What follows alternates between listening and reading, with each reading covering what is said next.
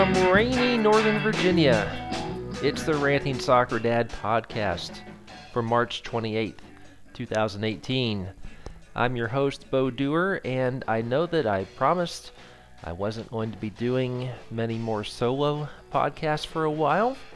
I would line up interviews and so forth, but a couple of things have happened. One is that I've got a couple of people who shall remain nameless who are sort of going around in circles with me, people in official positions or in unofficial positions, and we just haven't nailed down a time yet.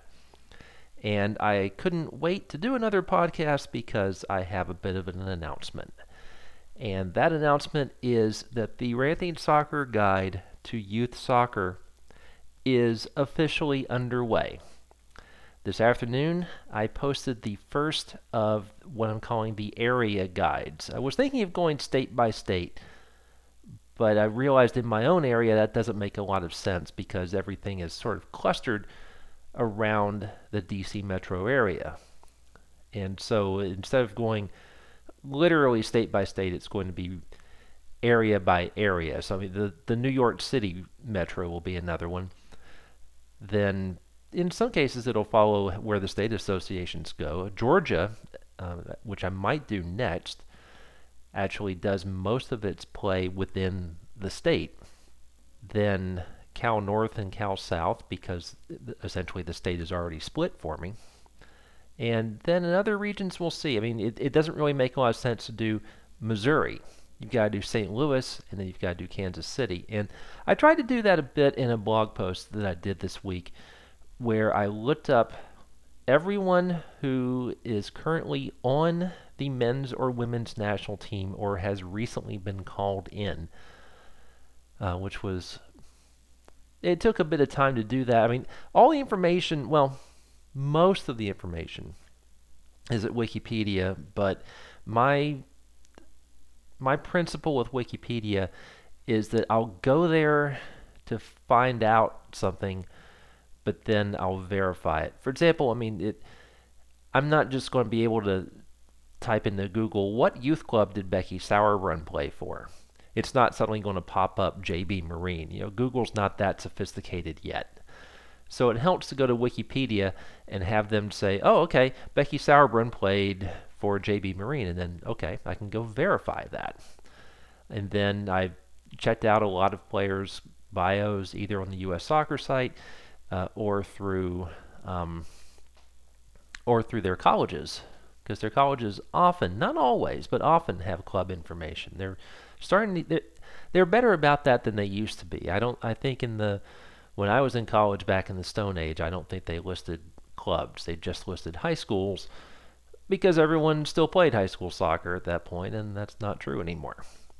So anyway, when I get to Missouri, there's going to be a Kansas City edition, which will, reach over into Kansas itself. There will be a St. Louis edition, which we'll see. I'm not sure how much the St. Louis leads reach across state boundaries. They're not that far away, but we'll see how that goes. So the first guide is up, and the first guide is free because I wanted to give people a sense of what I'm trying to do and show people. I mean, it makes more sense to see, oh, okay, so you've got these candid descriptions of these different leagues and Google Maps showing how far all these leagues stretch. So hopefully that'll be helpful. And then I can take feedback and say, well, here's something that needs to be changed. I can certainly update the DC metro area guide if there's something that needs to be changed, although this is an area that I've done a fair amount of research in part because I live here. But then someone might say, hey, I have a ton of information that may be helpful about Washington State or Western New York or New England. So I'm excited to get that moving. And then if you want to support that and also to see future guide pages, which will be password protected, then you need to go to Patreon. Patreon.com/rantingsoccer.dad. And this is all on the site. I'll put this all in show notes so you can find out all this information and see what's here. I just wanted to get it across to the podcast audience that this project I've been talking about launching for a few weeks now has finally launched. And the good thing about it is I can go bit by bit. So and that's the goal. I'm just going to keep going until I've covered the US, and then I'm going to keep updating. So that is the big announcement. So for the rest of this, I wanted to talk about what you might call the generation gap in U.S. soccer discussions. There are people of my age, and I'm in my late 40s, who can remember when there was very little soccer to watch. We all loved soccer made in Germany, well, if we knew it existed, which was on PBS. And a lot of people watched PBS in those days because there weren't that many TV channels. And the NASL of the 70s and 80s got better ratings as a percentage than MLS does today, but you have to remember there weren't a lot of options. You had NBC, ABC, CBS, PBS, and then a couple of independents. That's about it. So we remember the old days when there was nothing. And we remember people who were skeptical that Major League Soccer would get off the ground. The newer generation, millennials and so forth, and first, let's say this right off the bat. Millennials, I know you get a bad rap. You really do. Every generation of young people comes up thinking that they know everything. Young people are, by their nature, kind of arrogant. The difference for us was that Generation X, I think, had its voices amplified a lot less than other generations did. The baby boomers had a huge voice because they were a large generation, and because they came up through a turbulent time in the 60s when, as the song For What It's Worth goes, young people speaking their mind. They spoke through rock and roll. They spoke at Woodstock. They spoke through movies, and they spoke through bad poetry. They had a big voice. Generation X came along and didn't have as much, and then the next generation came in rather quickly. And they had the tools of social media that we didn't have. I first posted on a message board when I was maybe 23 or 24, but it wasn't the sort of thing, it was walled off. It was on Prodigy. Only a handful of people could read it. Now you can tweet and thousands of people can read it.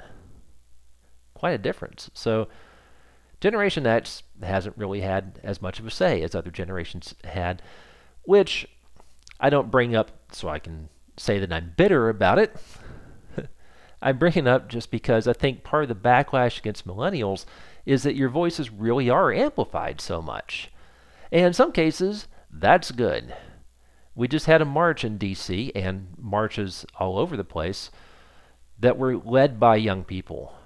Hundreds of thousands of people, possibly millions by the time you add up everyone who participated in some way. So that's great. The bad news is when you come out and start saying things that don't take any history into account, well, then it's easy to call you out on it. And that's what happens a lot in promotion relegation debates. And let's be clear here. I'm not saying that because those of us old farts who remember when there was no MLS and no real domestic pro league to speak of, and the U.S. didn't qualify for World Cups at all for 40 years. I'm not saying that means that we should all just look at MLS and be grateful and not expect any improvement. Maybe be grateful to some extent because there were people who took a big risk to start this league and to get it going and to keep this league going in 2002. Then there are some people who appreciate that, and there are some people who really don't. And there are some people who don't realize that soccer history goes back before 1990, before the U.S. started its string of qualifying for World Cups. And it realized that U.S. soccer was once a fairly impoverished organization. I'm of the frame of mind that promotion relegation discussions have been getting better. It used to be that if people came in and made their little assumptions about how, if only when we went promotion and relegation, everything would be better. The national team would be better. There was someone who even said the media would be better, and I thought, what? What do you mean the media would be better? And this is someone who has no idea that I've spent my journalism career for the first half of it arguing with baby boomers and my fellow Gen X people that we should be covering soccer at all. That's taken a long time to do. And then we win that battle, and then all of a sudden the millennials are coming up behind us, yelling at us that we don't cover it right. And look, just because you know the history doesn't mean that you have to repeat it. It doesn't mean that you have to put limits on things. It means that you have to understand the circumstances that have led to where we are now. Why is Major League Soccer a closed system? Because no one was bidding to do anything different in 1993 when it came up. Yeah, I know there was the Fricker plan that supposedly hinted at promotion and relegation. I urge you to check out Steve Holroyd's discussion of that memo. That really was nothing more than just kind of spitballing. It never went anywhere. It never reached the formal proposal stage, certainly. The reason is you can't really do promotion and relegation until you have enough teams to do it. Is they don't understand that the open system is very far from the only thing that separates the U.S. from the rest of the world. The example I think of is in World War I, the great stories about Christmas Day in the trenches, when English and German soldiers who spent the other 364 days of the year keeping a close eye out, and if you moved out of your trench, you were going to get shot or you were going to get poison gas or something. On Christmas Day, they popped out and they played soccer. That shows you how deeply entrenched soccer was in those countries at that time. And it hasn't changed. It's still deeply entrenched in those countries. The U.S., for all the growth we've seen in the last 20 years, isn't close to that today. Where were we 20 to 30 years ago? Nowhere near. So no one was suggesting that, hey, let's put up a promotion relegation system. Let's have all these clubs create this national thing, because no one was ready to do that. So you can't just say MLS has been the evil entity that has kept down promotion relegation in this country, because MLS is what it is. It was founded to take us from 0 to 40, to build off of nothing and put something in place. And it's done that. That's why the subtitle of my book, which I had misgivings about, my publisher wanted to call it The Success Story of Major League Soccer. I hesitated for a bit. In retrospect, I wish I had hesitated more and put up more of a fight about it.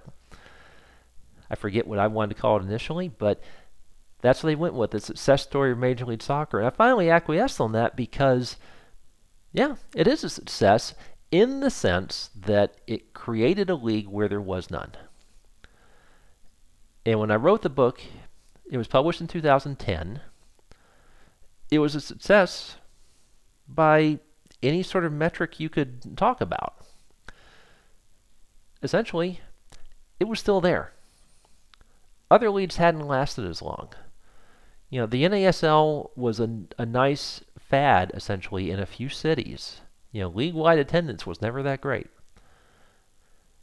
It would draw 60,000, maybe even 70,000 to Giant Stadium to go see Pele and Beckenbauer and those people for the Cosmos, and then would draw 4,000 somewhere else. And I know you can say, oh, well, MLS crowds don't look that good. Look, don't be that guy.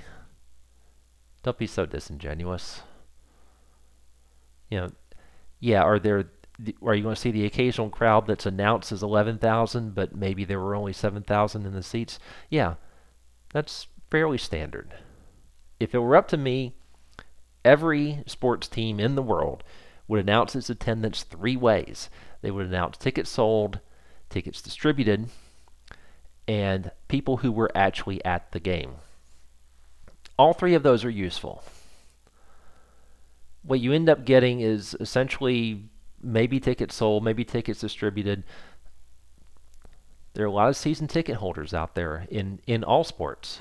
That's why I went to an NBA game where I had to shout to talk to anyone who was next to me, because next to me was 10 seats over, and they announced attendance around 20,000. That's fairly typical. But look, we are comparing apples to apples here. I mean, these are not new practices.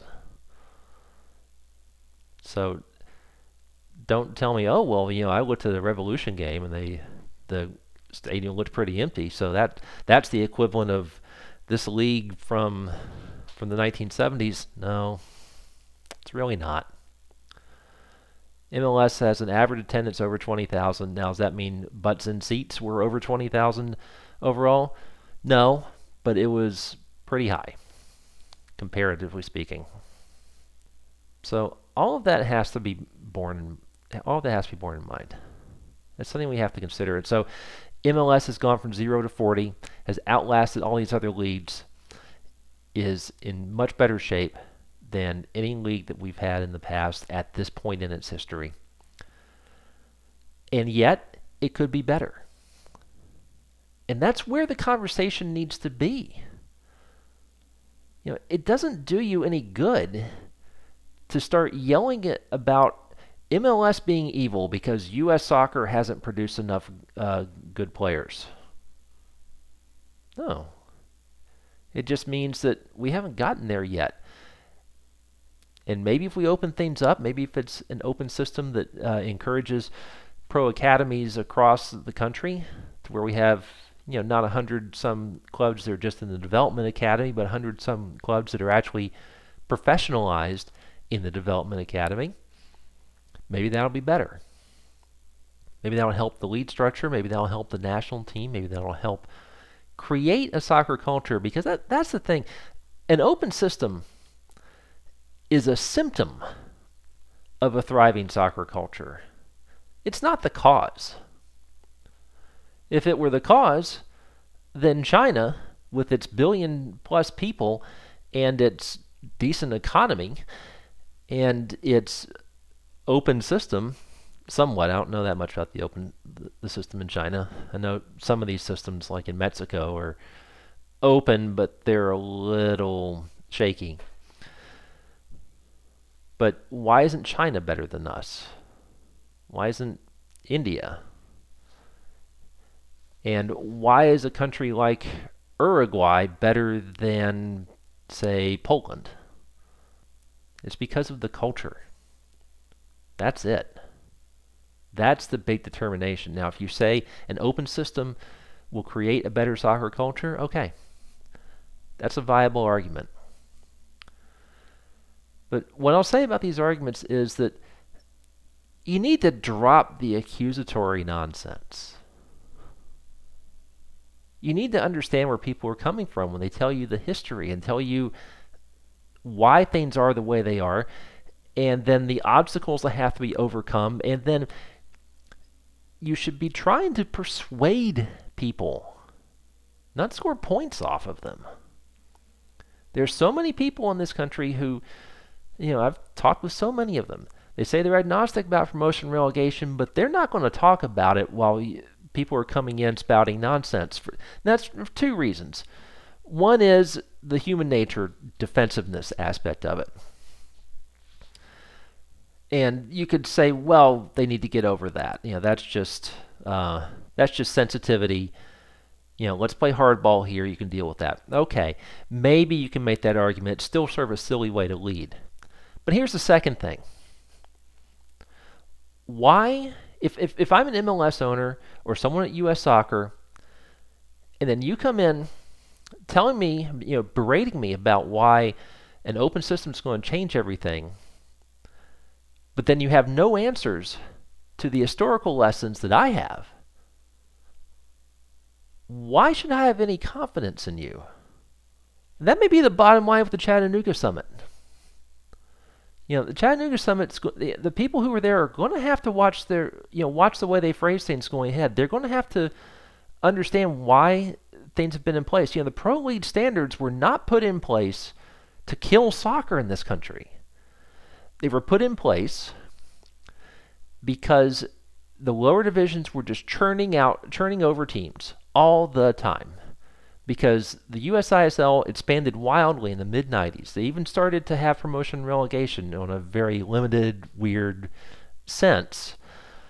And it gradually fell apart because we weren't really vetting these teams. So you had a lot of people come in who didn't really have the commitment level. So that's why the Pro League standards exist. Now you can say the Pro League standards need to be changed. Probably. They're not going to be changed now because there's a lawsuit in progress or a couple of lawsuits in progress. So we're stuck with it until people stop suing. Sorry. But that's just the truth. And then when you change those Pro League standards, you do need to find a way to solve the same problem that the people who put those standards in place were trying to solve. Because a lot of these problems are still the same. Soccer is not the number one sport in this country. It's not going to be just because you change the league system. You have to do more than that. And so if you're going to make a sales pitch to somebody, if you're going to make it to Don Garber or Carlos Cordero, or even Peter Wilt, who is on your side in promotion relegation if you want it to happen now, you have to demonstrate some knowledge of the situation. You can't just come in with a bunch of wild assumptions and expect people to take you seriously and hand you money. That's not the way life works. So, all right, next week, I really do want to have an interview. Got a couple people lined up, possibly. One organization in particular really needs to get back to me. I'll leave it at that. Don't want to call anybody out here. So again, go to Patreon, patreon.com/RantingSoccerDad to support the Youth Soccer Guide. Go to rantingsoccerdad.com to read more about the Soccer Guide, including the first parts of it, which are there for free. I will talk with you probably next week. Bye.